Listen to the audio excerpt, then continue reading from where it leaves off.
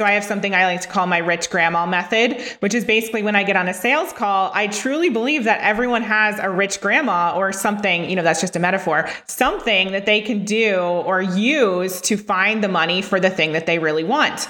So we have to get clear around what is it that's holding them back from actually making the money or saying yes or whatever, because it's never actually about the money.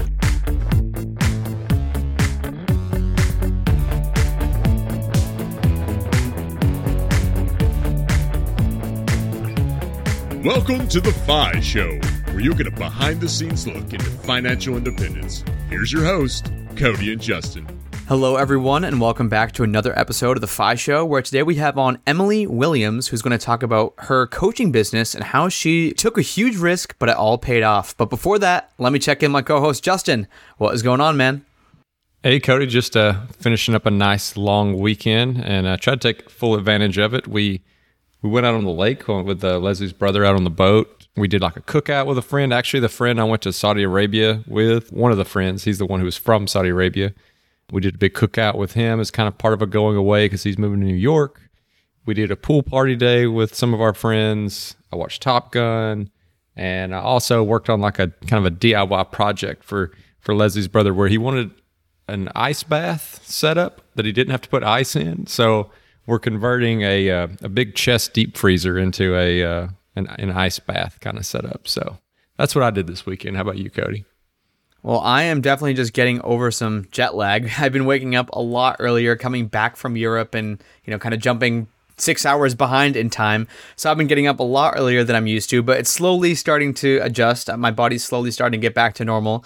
So that's been good. I think I'm still a little jet lagged right now, but I'm guessing by tomorrow or Friday at the latest, I should be okay.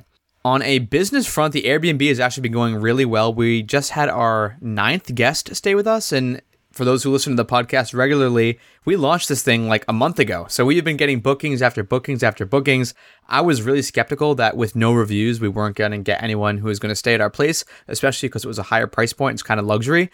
But nevertheless, the market is still pretty hot for Airbnbs, and we've been getting stay after stay after stay. We finally just got our 3rd review, which means that now our reviews actually show when people are searching on Airbnb. We have a 5-star review, which is amazing. Hopefully that ends up in us getting more bookings.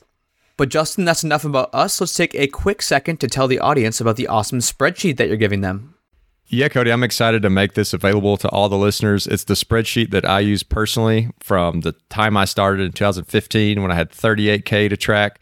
And now I've got this spreadsheet that shows everything I've spent all the way up to today. We're busted over that million mark. And so it's a tool that I've found kind of stood the test of time. It's got all the categories in there for you. And I think it's just a really simple tool that's worked really well for me. And I hope it works well for the listeners. All right, Justin, I can't let you get away with not hyping yourself up enough because I've seen this spreadsheet and it is just all encompassing. It tracks all of your expenses. It tracks your net worth month to month. It tracks your income. It has kind of a ledger of all of your different accounts, whether that's bank accounts, 401ks, IRAs, anywhere where your money is sitting, Justin has a place for it. And so basically what Justin did was he took his spreadsheet that he uses himself, he made a template version for all of you guys to use, and he went ahead and recorded a video to show you exactly how he uses it month to month to track his net worth, income, and expenses. You can grab all of that for free at thefishow.com/spreadsheet. That's thefishow.com/spreadsheet. So today on The FI Show, we have Emily Williams, entrepreneur, business coach. She is a Wonder Woman when it comes to business, finding your avatar, finding your ideal offer. She's been coaching women for over a decade at this point. But it didn't start like that. Emily actually took a huge risk. We're going to talk about that in the episode, and exactly like the big pivot moment when she said, you know what, I'm going to go down this path. I'm sick of this other thing that I'm doing right now. I know that it might not work out, but I'm just going to go for it. And man, did it work out. So if you're someone who's on the fence, if you're someone who doesn't quite know what they want to do, but you kind of want to test the waters of entrepreneurship or business coaching or just productizing your knowledge in some way, shape, or form, this episode is definitely going to be a good one for you to listen to. Yeah, it's really amazing what Emily built, and she kind of practices what she preaches as well, because she spent so many thousands of dollars herself on coaching, which, I found really interesting that she believes in these kind of things so much that she's invested so much more money into herself. I think it's also just a classic tale of kind of knowing your worth and being comfortable charging more than maybe you originally thought, and not having to feel sleazy about it. If people are finding value out of what you're doing and they're willing to pay it, then it's kind of a win-win as long as they're finding success afterwards. So keep that in mind when you're out there setting prices on your products. Whether you're looking to make just a giant life pivot, you're looking into getting into coaching or starting some kind of small business, we think this episode is going to be great for you. Maybe you know someone else who you think would enjoy this episode. You can share this link or find any of the details that we talk about in this episode over at thefishow.com/Emily. That's thefishow.com/EMILY. Take it away, Emily. Well, my dad claims that the word money was the first word I ever spoke.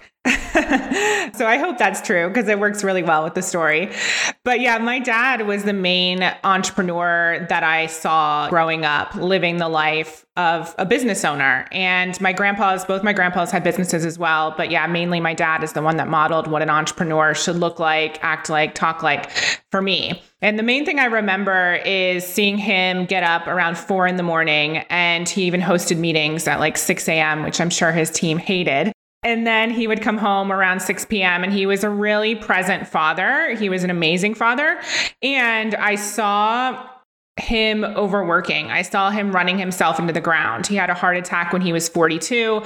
So there was a lot of stuff modeled to me that I ended up adopting without knowing it at the beginning of my business. And I know we're not talking about stress and burnout, but I want to mention that because although I grew up with entrepreneurship around me, I definitely saw some of the good, but I also saw some of the bad. And of course, I saw him being successful and making money and changing lives and following his dreams. And so that was a huge positive to me. And it showed me that I don't have to fit into the mold of just going to college and then getting a job. I could actually pursue my passion, but I would later find out that I wanted to do it in a little bit of a different way. So like you said, you saw some of the good and some of the bad, and you mentioned, you didn't just like have to go to college and get like a normal job, but I know you did go to college. So kind of what was like going through your mind as far as after seeing that example, were you leaning more towards doing the entrepreneur thing, or, what made you choose to go to college for psychology? Yeah, I feel like I was really confused my whole life because I saw what was possible with building a business. But then there were so many people telling me, just go to school, then get your master's and follow the path. So I did actually fall into that sort of way of doing things. So I decided to go to school to get a psychology degree, as you mentioned. And then I thought, okay, well, I can kind of marry the two and I can have my own psychology practice, but that requires me going to get a master's degree. So I literally applied to 12 schools around the United States. I was accepted into nearly all of them. And I decided on Northwestern in Chicago. And so I was literally driving from Ohio, where I was from, to Chicago in the summer of 2008. And on the drive there, I got this feeling in the pit of my stomach, like this was not the right next step for me. And that really surprised me because I spent so many painstakingly long months trying to make this decision, trying to figure out what I wanted to do. I thought I had it all nailed down, but then it was just this like really visceral, just gut instinct that this was not the right decision. And in that moment, I started to cry, and I wasn't the one driving. My mom was driving, and she kind of looked over at me and was asking me what was wrong. And I just flat out told her I couldn't do this. So she was, I guess, used to crazy entrepreneurs and people who do crazy things, because she turned the car around and we went back to Ohio. And from there, I really just entered into a quarter life crisis where, again, I just felt really confused about what I was meant to do. And I'm sure that a lot of your listeners and you guys can relate. I always had this feeling like I was meant for something big, but the clarity just hadn't found me yet. And so I was just in this big place of indecision. Before that point, or I guess I should say up to that point, did you have any experience making money outside of a corporate job? Like, was your dad kind of pulling you under his wing a little bit and you'd help out with the company here and there? Or what was that entrepreneurial experience before the quarter life crisis? No, I just worked in a regular job. I mean, I had different jobs. I worked in a spa, I was a babysitter, things like that. And it wasn't until after that that I actually did go and work with my dad and experience everything firsthand. But my dad was really amazing at just kind of letting us figure out what we were meant to do. He was never pushy, but he always instilled an element of anything is possible for us. And so he didn't push anything on us. But yeah, he was very inspirational, and he was very open to what it was that we felt was our purpose. And when you have that moment like that where you were expecting the whole time to go get your master's, and then all of a sudden you kind of stop, turn the car around, What did things look like as far as, because you had like a plan and all of a sudden that plan is thrown out the window. So when you go back to the drawing board, like what were kind of some of the ideas that you were going through that you might do with your life? Yeah. So for me, I'm not sure I knew this at the time, but looking back, it was really all about my heart. My heart, I figured, had kind of gotten me into this mess. That's what I was following when I turned the car around. So I started to pay attention to what it was I actually felt like I wanted to do. And the only thing I kept hearing over and over was like an instinct, like a little voice, like a little whisper to move to London. And that might sound really random, and it definitely was, but I had visited a friend there a few years before, and I fell in love with the city. And I had literally just stepped out of Victoria Station and just felt called to live in England. And so I decided, okay, so this psychology thing's not happening. The other thing I know is I've always wanted to write a book. So I decided to apply for a master's in nonfiction writing so I could get my student visa, and ended up moving to London in 2010. Didn't know anyone. I always say I moved with 4 suitcases and a dream, because that was literally all I had. I had no money. I had to take out a student loan to be there and to go to this master's program, and lived in this tiny studio apartment. And that's really where I tried to find myself. I tried to figure out what it was that I was meant to do. And so when I first arrived, because I didn't have any friends, I ended up throwing myself into the world of online dating. Now, that's a whole other podcast episode, but I also threw myself into the world of entrepreneurship in the sense that I worked for a couple of small businesses who, one was female founded, another one was this amazing man, and I was his only team member. And so I saw firsthand what was possible and what it was like to actually have a small business. So little by little, I started to kind of follow the breadcrumbs, so to speak. And eventually in 2013, my friend sent me Marie Forleo's website. And it was just like a short little email. And she said, I thought you'd like this. And immediately when I clicked on the link, I realized that sort of experience of coaching and what Marie was displaying was exactly what I was looking for. Because for so many years, I'd been trying to figure out my life. I'd been doing personal development work. I'd been following the breadcrumbs. I'd been working on what it actually looks like to be happy, because I actually didn't really know. I didn't know what was going to make me happy. So for that first period of time in London, I was just on a quest. And then discovering coaching, I realized, okay, this is the thing. And I obviously had to take it one step further. And so I thought, okay, well, who would I want to help? Who would excite me? And I realized that I wanted to help people who were like me, in particular women. I wanted to help them fall in love with themselves and their lives. And so that's really how my first company, I Heart My Life, came to be. It was mainly for women to help them, like I said, with life coaching, and help them achieve not only their career goals, but also to shift their mindset, get into the space of personal development, really tune into their heart and what it is that's calling them, and move past all the fears and all the stuff that keeps us stuck. So as someone with a lot of experience helping entrepreneurs, future coaches, people who are just starting to build their businesses, what are some of those most common things that you see that's just like, it's money mindset things that maybe it's from your parents, or maybe it's from the school system, or maybe it's just from society in general, that you see as this huge obstacle and that's a common occurrence? Yeah, it's honestly giving yourself the permission to want what it is that you want. So when I moved to London, a lot of people would be like, you know what? No one in my family has ever left Ohio. That's a crazy thought. It's not going to work out. It's not possible for me. I should play it safe. And so I learned from watching my dad that there's nothing wrong with risk. And I intuitively, I don't know, maybe I was taught this, but I intuitively, I don't know any other way besides to follow my heart. That's just how I'm wired. And so I was able to give myself permission, but I know a lot of people aren't. And that could apply to, or don't give themselves permission. And that could apply to starting a business in the first place. It could apply to actually charging for what it is that you sell. It could apply to raising your prices.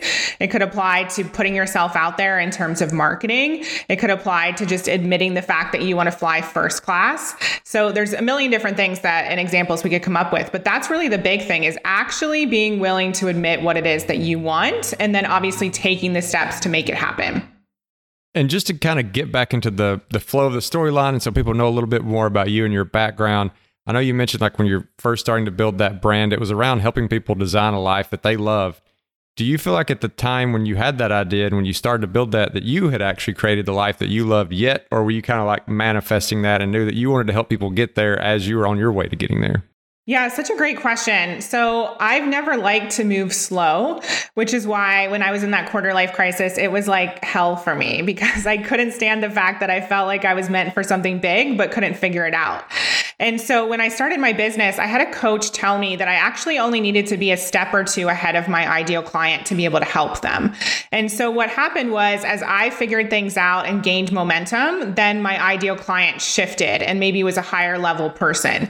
So I really started off doing more life coaching and really just helping people get clear on their purpose and what they wanted because I had literally just figured it out. But then as my business grew, people started to ask me, how do you start a coaching business? How do you make money online? And because I had set up the business, I was taking on clients, I could help those new entrepreneurs. And then as my company scaled, I was able to help more and more people who were, across the spectrum in terms of business building. So I think that's one of the ways that we hold ourselves back. We think that we have to be perfect. We think we have to be 10 chapters ahead of the people who we want to help, but that's actually not true. And so I started to see it as my duty to help as many people as possible. So like some of those former clients asked, how did you start a coaching business? Because I know one of the hardest things when you launch anything, let's take a restaurant, for example, you open this awesome new restaurant, someone peeks their head in the door, there's nobody sitting in there. They're probably going to turn around and go to a restaurant with a ton of people in there. You got to have the social proof. You got to convince people that like you're it. So when you first started coaching, how were you getting clients? How were you marketing yourself? Because that's a really scary thing for most new entrepreneurs. Yeah. So at the time, I was $30,000 in credit card debt and $90,000 in student loan debt. And that's when I started my business. So I had no idea what I was doing. I was obviously less than zero when it came to wealth. And so my husband was kind enough to lend me his credit card. And I used his credit card to invest in the first program that really helped me get my business off the ground. That was $7,500, which was a lot of money because he was only making about 36 grand a year. And I was, had no money. So we took a big risk. And I think that just speaks to, my level of confidence in myself and my level of connection to my belief in what I was doing and what I was born to do. So that's really one of the key components. You have to believe in yourself and your mission before anyone else will. And so I had a lot of belief and conviction that I was going to do something big. I just didn't know how to do it. So I decided the best way to get the results that I want is to hire somebody who's come before me. And so I started to look in the online space and see, okay, well, who has a life that I want? Who has a business that I want? And so I found this mentor who combined mindset, coaching, and business strategy. And at the time, I had no idea that I needed more mindset work. I literally, just wanted all the business stuff. I wanted her to teach me about marketing, and she did. But one of the key components and kind of levels of mastery that I realized I needed to acquire in order to be successful is money mindset and learning how to think about money, learning how to have sales calls, learning how to charge, learning how to continuously raise my prices and move past all the fear and doubt that comes along with that. So in the beginning, in July 2014, I made $442 in my business. And I was like, this is not going to cut it. I wanted to create six figures and I wanted to do it fast. So I started to reach out to my current network. And I just shared my new company name, I Heart My Life, the coaching packages that I had. And that got me a little bit of momentum. But then I explored the world of online marketing, in particular, Facebook ads. Now, I got a few clients right away, but again, it was only like $2,000 a month. And I knew that in order for this to be sustainable, I had to ramp things up. So there was a period of time where I was starting to dabble into Facebook ads. I was in Facebook groups, which kind of at the time you could sell a bit more in Facebook groups than you currently can. And I ended up getting on 54 sales calls in a row over the span of 6 weeks. Now, don't get too excited. I had 53 out of 54 no's. So everyone said no to working with me. And what I realized was that I really needed to get clear on how to have these sales calls and more specifically, how to actually talk about money. Now, I think this is where a lot of people fall short, especially in the beginning. We don't want to have a financial conversation with people who we're on the phone with. We feel like that's too invasive. We can't come on so strong when this is like a stranger, basically. But what I realized was it was actually my duty to have a conversation with money about with these people. because they were literally telling me, you know what, Emily, this sounds amazing. I really want to work with you. And then in the next breath, they would say, no, I'm so sorry, but I can't afford it. And so for me, there was a disconnect there. And so I started to just ask the question. And I said, would you, if you had the money in the bank, would you do this? Like, is it a real yes for you? Or are you using money as an excuse? And if they said yes, then I would say, okay, great. So are you willing to have a conversation with me about how you can find the money or how you can make the money? Like let's get creative here. And more often than not, it actually wasn't about the money. It was about fear, doubt, insecurity, other things holding them back. What would people think if they left their safe job? Can they actually start a business? Can they put themselves out there online? And so I started to be really open with these sales conversations and help them get to the root of what was really holding them back. And frankly, I just didn't put up with all their BS excuses because I realized they were excuses. I was over here over 6 figures in debt and I still started my business. I still found a way to do it. And so I started sharing my story more and more and sharing what was possible, even if it was stories of my mentor or other people who I followed in the industry. And I took a stand for these clients who really didn't have anyone else in their life taking a stand for them. And lo and behold, that started to help me gain momentum. People were able to find the money. And in October 2014, I had my first 6K month, which meant in my mind, I was able to leave my part-time job and I just went full speed ahead into my business. After that, I had a 20K month, then 30K month, then I had an $83,000 month, and I made 6 figures in my first 6 months in business and went on to make 7 figures in my first 18 months. Well, that's an awesome build up. And I mean, it happened so fast. Congratulations on that. That's a really impressive numbers. Like when you're building something like that, I'm kind of interested on how you scaled something like that. If it's, because it sounded like it was very kind of one-on-one working with them, coaching. How does that turn into something that can scale to the point where you've got enough time in the day to sell $83,000 worth of yourself? Yeah, so it was really challenging at first. There was a point where I had 27 one-to-one clients, which I would not recommend to anyone. And I was working 80 to 100 hours a week. So I'm glad you asked me that question because the numbers sound impressive, but the behind the scenes, it was really hard. And so I realized I needed to quickly learn how to run group programs, how to create online courses, things that wouldn't require my direct time. And so I hired my coach. Well, I had already been working with her, but I basically upgraded to her next level package. And she supported me in understanding how to make something that was one to many. So I put out my first group program that December, and then from there started to develop courses, ran another round of my group program. I also raised my prices quite dramatically. So I went from charging $1,500 for 90 days to $3,000 to $5,000 to $7,500 to $25,000 and so on and so forth. And so I just kept raising that price point on one-to-one. It became more exclusive. And then I served more of a volume of people in the group programs and within my courses. And so from there, I was able to get a bit more of diversification. And it was really great because the people in the course went into the group program people, those who wanted to go to the next level went into one-on-one. And that really helped me scale. So one of your blog posts that I really enjoyed looking at was what did not get me to 7 figures. And I just want to, kind of zoom in on one of these for a second, because I struggled with this a ton when I first got into entrepreneurship. And that was holding on to your money. And I know in that post you talk about how, for example, me being scrappy and frugal as an entrepreneur early on, helped me to become successful. And I had super low expenses. I know you were in the same bucket. You said you were, in $100,000 of debt. You moved to London with no belongings. You've been there before. You've done the struggling. You've been scrappy, but that doesn't scale. That doesn't turn you into 7, 8, 9 figure entrepreneur. So thinking back, what are some things that you did that now you'd be I would absolutely not do that anymore? That's just not scalable. That's not how you get to the next level.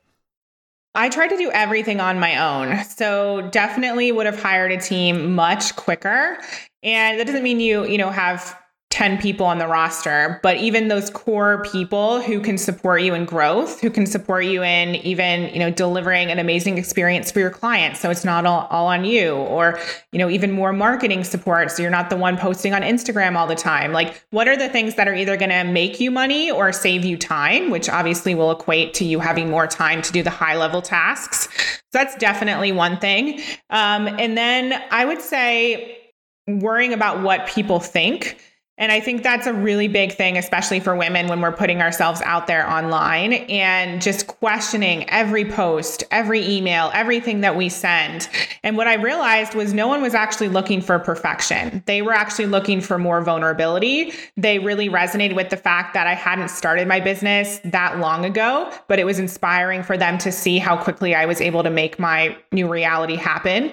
And so just letting the guard down a bit more and not worrying about what people think. Those were really the main things, or some of the main things I would do differently. Speaking of maybe what other people might think, one thing that might jump out to people is, I know like you've talked a lot about like mentors and the coaching that you yourself have kind of paid for. And I know you had the one article that talks about spending over $600,000 in mentoring over like the course of this.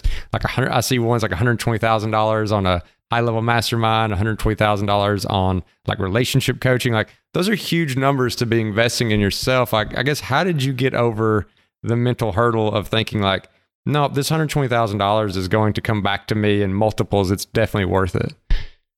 So I think a lot of people, obviously it's a big number. It's like buying a house or buying a car or whatever. And what I realized was that I did trust myself to make that money back and to make it a worthwhile investment. And I think a lot of people, it's less about the program and it's more about the trust in yourself. Do you think you're going to get an ROI? Are you going to follow through? Are you going to actually show up? Are you going to ask the questions?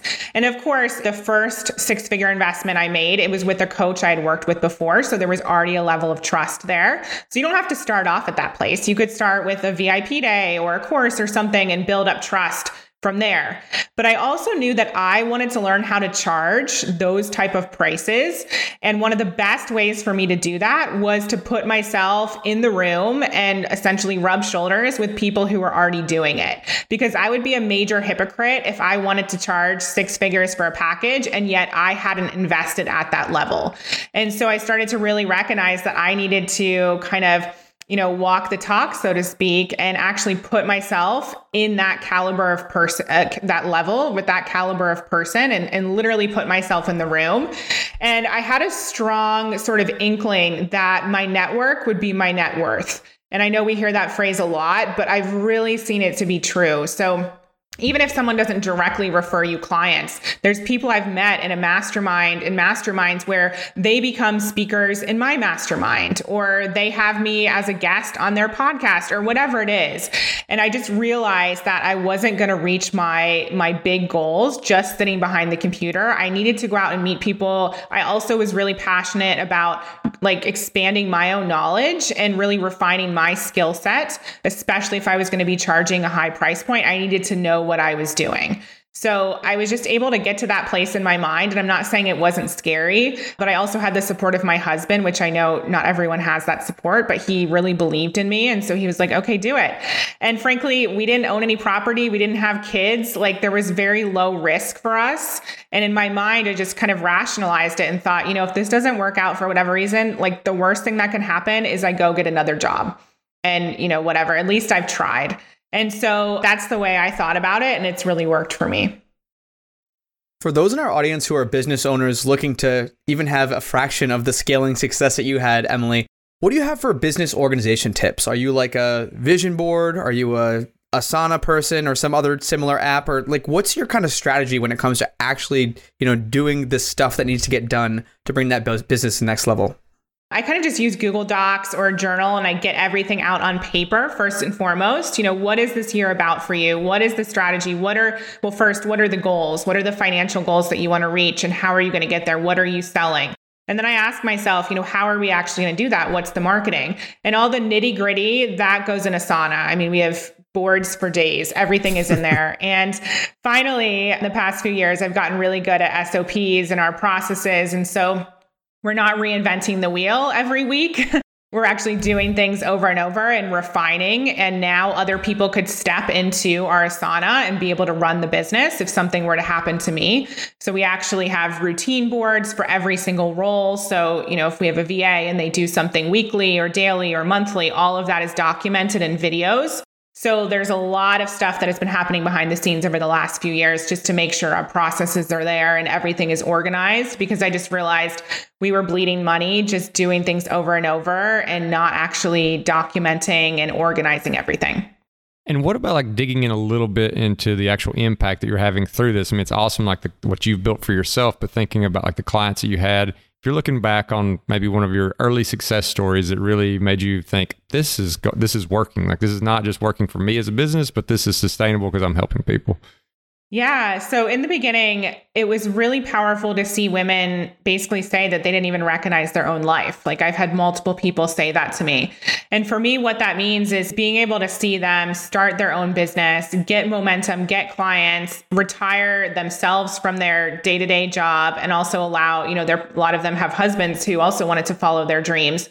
Many of them have been able to allow their husbands to leave a job that they don't like, which is what I did as well, and either join them in the company or pursue something that really lights them up. And so for me, I believe that we all have the capacity to create wealth, and we might not know how to do it yet. We might not have the examples in front of us. I know we are incredibly blessed in the Western world to have lots of examples of what's possible, but I believe that there's money available for all of us. We can just need to take the steps to make it happen if that's our desire. And so really helping women connect with their desire first and foremost is where we always start. And everyone has a different sort of idea of what a successful life looks like or what a wealthy life looks like. And so my job is just to help you tap in to what that actually is. And then we can create a plan to make it happen. So for some people, they want to hit 6 figures. Other people, they want to hit, 3 million. And there's no right or wrong for me. I just love to see people living out their true purpose, following their heart, no longer allowing their fears and doubts to hold them back, and obviously making a big impact in the world and also transforming their lives and their children's lives. And I think money mindset is a great way to do that because we all have programming that's not only from our parents and our grandparents, but literally from previous generations before that, for thousands of years before that. It's all imprinted. And so I love helping people understand, what's holding them back and helping them bust through that because the sky is truly the limit.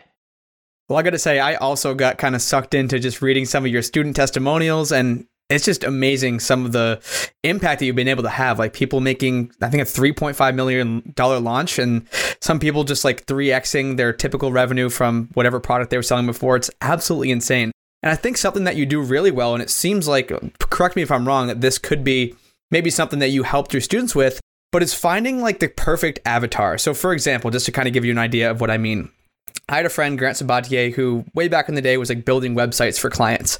And he started by like selling websites to scrappy entrepreneurs who could pay like $400 or $500. And, if they had a really good website versus an okay website, it's like, all right, it's probably not going to get them too much more revenue or anything like that.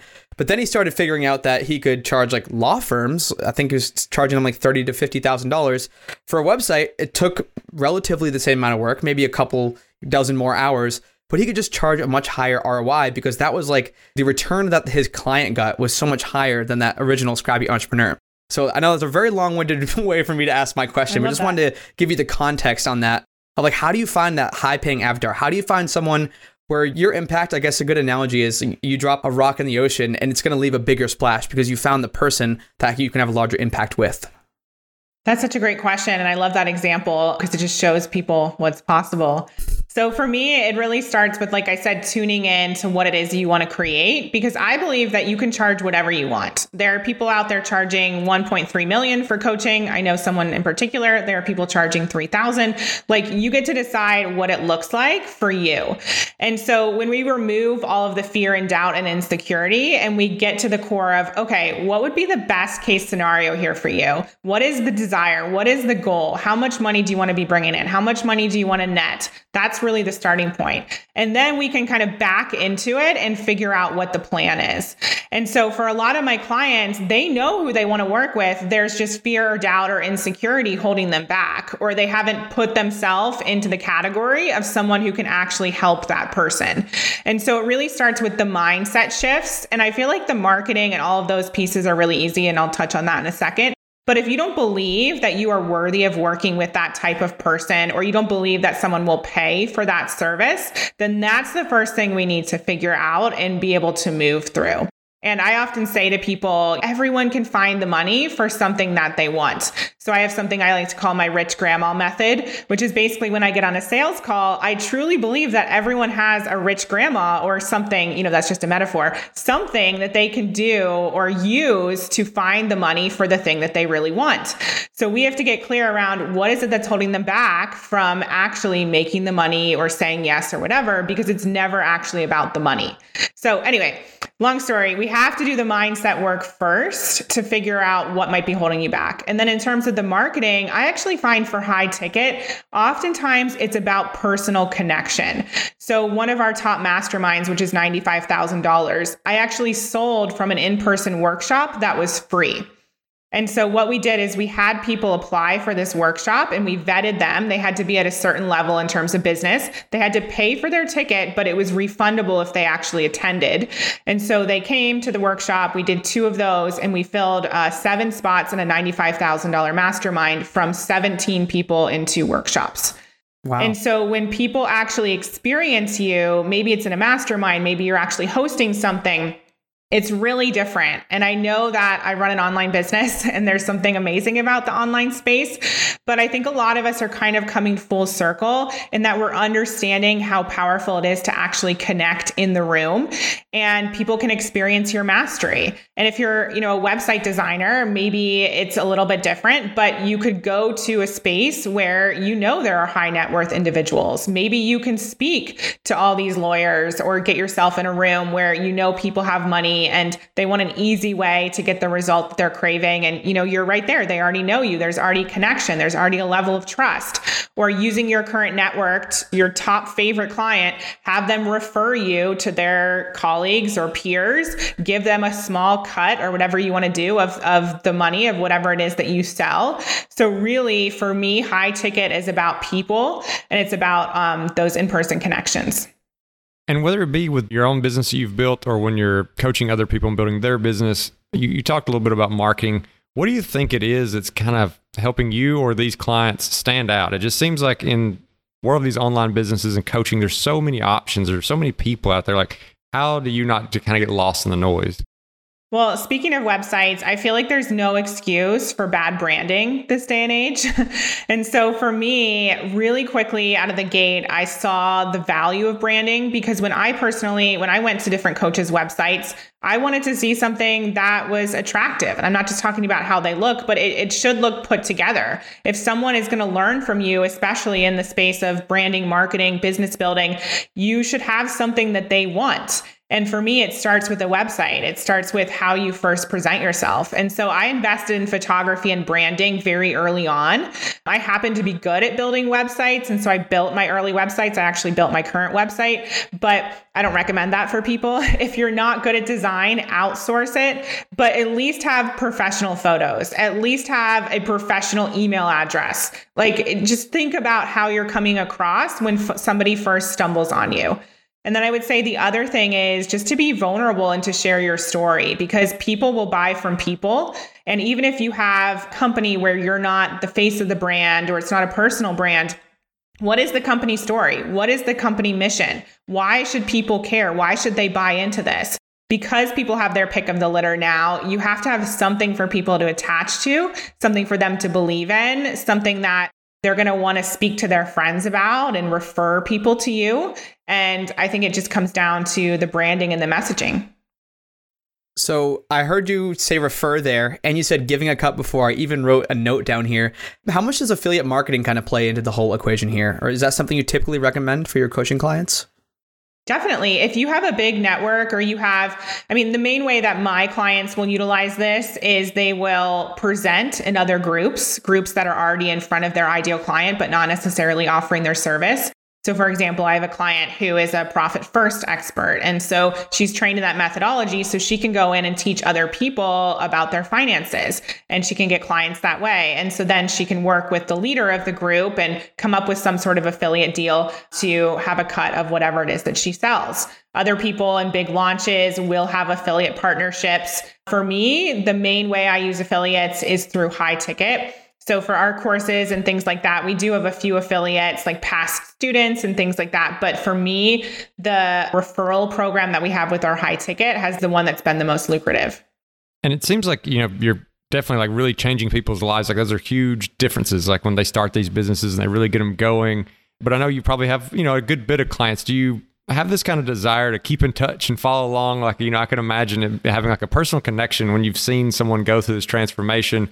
You wanted to kind of follow along long term. Like, just curious personally for you what that's like to see clients kind of get spun up and go on their way. Yeah, it's so rewarding. And it's really interesting because I feel like in the beginning of my coaching journey, I was kind of taught the opposite. Don't get too close to people, make sure there's that client coach relationship. And I understand that to a certain extent. And I know that especially me in the beginning, I didn't know how to navigate those relationships. I didn't know to have boundaries, so to speak, energetically. And so I took a lot of the weight on, and I felt a lot of pressure to like get people results. And not that I don't want to get people results now, but I also understand that there's a level of personal responsibility that people need to take when they're investing in a coaching program or working with a coach. Like, I'm not there holding your hand every second. I can't make you send the email. I can't make you get on Instagram Live. Like, you got to do it for yourself. And so when I was able to create more of an energetic boundary, that really helped me actually be closer to them. And I know that might sound like the complete opposite thing, but I just didn't take on all their stuff. I was able to kind of, have that at an arm's length away and able to just have a healthier client coach relationship without being worried about the relationship itself. And so now I am able to maintain those relationships. And I do have some clients who I've been in contact with, for 7-8 years. We have a client in our mastermind who I worked with back in 2015, and now she's come back around and is working with us again. And so although, there's a lot of people to try and stay in touch with, it is always amazing just to see what people are doing. And I'm always of the mindset of like, go, faster than me, do more than me, show other people what's possible. It's super fun to watch.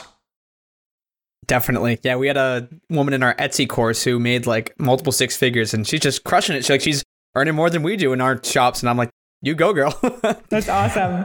I love For those who sell their own products or services or anything else online, what do you think is one of the most underutilized channels? And what I mean by that, it doesn't have to be like Instagram, TikTok, YouTube. Like, this could be in-person events. This could be the rich grandma example. Like, what is the one lever that people aren't pulling that they maybe should pull when they're selling whatever online? I think personal outreach. And so a lot of people are nervous about being too spammy, but like literally just ask the question. So let me give you a tangible example. I have this colleague who does video production, and I haven't spoken to him probably in 2 years. And he messaged me the other day. He sent me an email and just said, here's my new website. We now have this new service. Are you interested? And literally in that moment, I was talking to one of my team members about how we want to jump into more videography. And so I even told him, I said, this is such a reminder for me to reach out more often, especially if I come across someone's website or even if they pop into my head. I believe that they've popped into my head for a reason. Just reach out, be a human. You don't have to go straight into the sale. Ask them how they're doing, ask for an update on their life and, what's going on. But then just say, I'd love to talk to you more about my course. Or I have this amazing new program. I think it'd be a great fit for you. Do you want to hop on a quick call? And just be willing to ask the question. And this could also apply to people who follow you on Instagram. Maybe you could have somebody on your team or like a VA, a $5 an hour VA, messaging people, asking them, you're here, you're new, awesome, welcome. What is it that you're craving? What do you want from my account? What would you love to see? Or maybe you give them a free training, like a masterclass or something. Although automation is brilliant and we all love paid advertising, just think about how you can create that more human connection. And obviously, we've talked a lot about creating the value and actually finding the customers. But what about situations maybe for people who are starting to do something like this to understand when they're about to go down the road of a client that's actually not a good fit for them? It's going to be a detriment if they take on that client. Like maybe understanding how to prospect and figure out who really it's going to work for and how that's going to, work so it's a win-win and you don't end up with a bad situation that maybe leads to like bad publicity or what have you.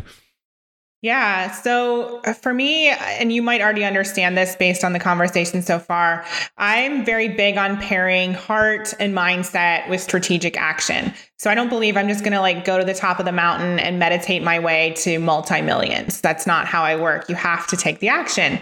But I do think that more often than not, when I've had an issue with a client or have somebody in a program who's not a good fit, I can look back and see that there was an energetic mismatch. Either we had a sales call and I felt like something was off with that person, or we met in person and there was something weird with their energy. And so just learning to trust yourself. And if something feels off, it probably is. And either be able to have an open and honest conversation about what it is. Maybe I'll just give you a recent example. We had somebody who has a very unsupportive spouse, somebody who's been abusive in the past. And it's very challenging to work with people who don't have a support system, right there for them. And I'm not saying I won't, but it just becomes more challenging. So maybe they share something like that with you on the call. Maybe you can go a little bit deeper and just say, okay, well, is this going to be an issue? Are they going to be able to be supportive? Is this going to hold you back? Is this going to cause you to have turmoil in your personal life that's going to affect your business or the thing that we want to do together? Because I think, especially in the beginning, we can be so graspy for the sale that we end up taking on the wrong people. And that's really where mindset comes in. Just believe that there's an abundance of clients out there for you. Just like if you were dating somebody, you wouldn't just take anyone home or take them to meet your parents.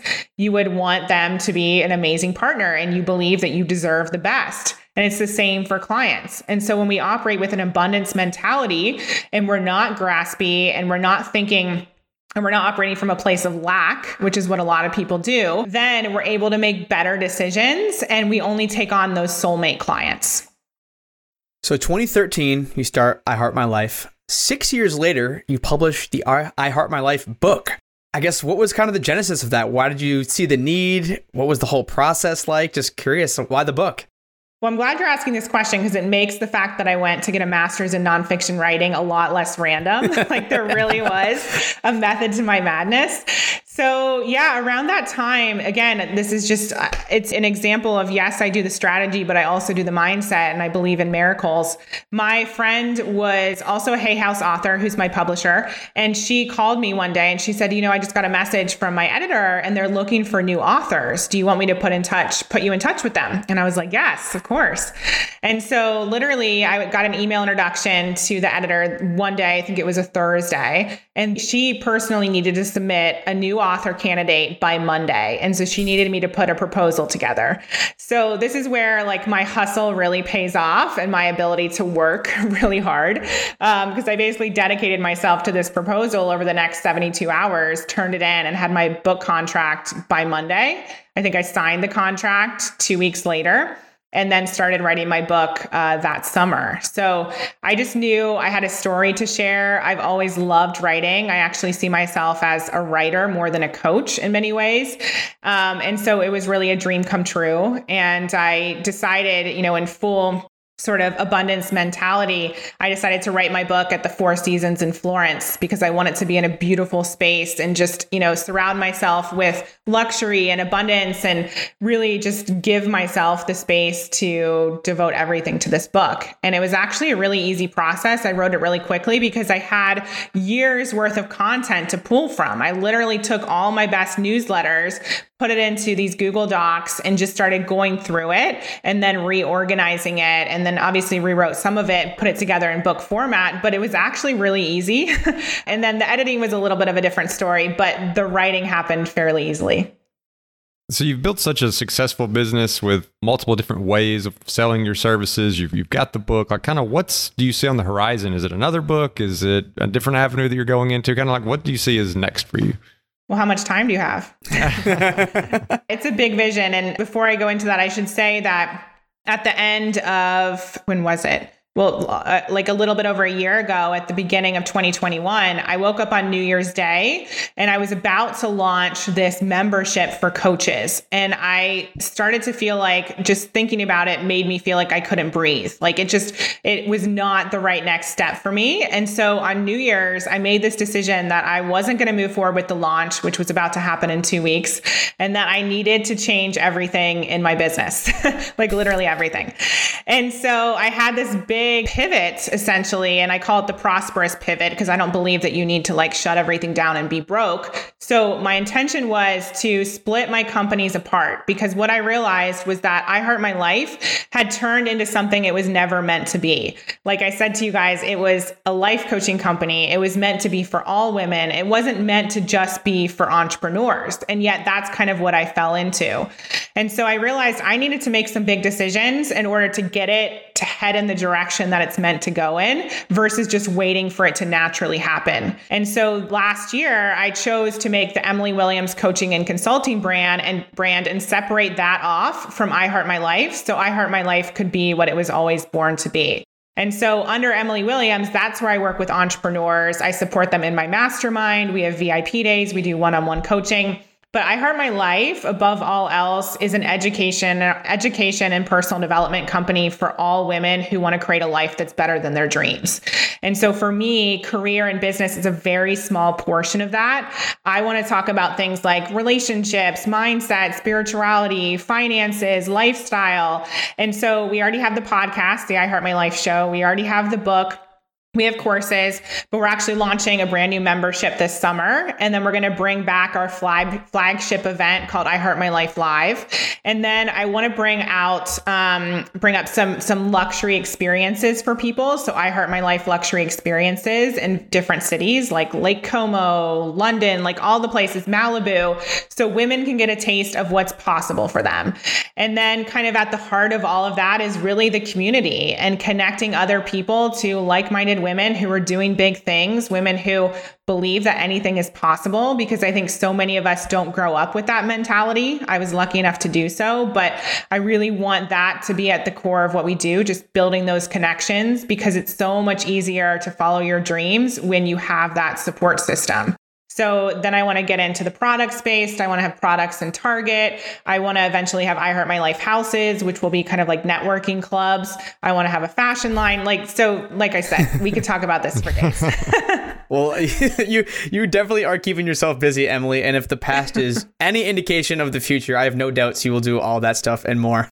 For those who want to get in touch, follow along. I know you're all over the place. I mean, currently, and then 5 years, check back and maybe they can go set up your clothing line account.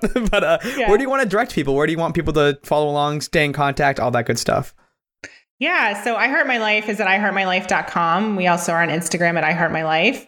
And like I said, that brand is really for any woman who wants to create a life that's better than her dreams. And then if you are an entrepreneur and you're looking to start or grow an online business and you want to have the support in that area, you can go to emilywilliams.com. And we focus a lot on money mindset as well, and just supporting you in creating the wealth that you're craving. Well, Emily, thank you so much for coming on the show and giving us some of your time. I know you must be extremely busy. You've built a lot of really impressive businesses here. So thank you for coming on the show and kind of telling your story, as well as maybe inspiring some others to start their own business. Thank you so much for the opportunity, and thank you for the work that you guys do in the world. And as always, if you want to check out our Facebook group page, you can do so at thefishow.com/community. And we always appreciate those 5-star reviews. They help us get great guests like we had today. And if you're interested in supporting The Fi Show, you can do so by checking out some of our partners over at the resources page, which can be found at thefishow.com/resources. And thanks for listening.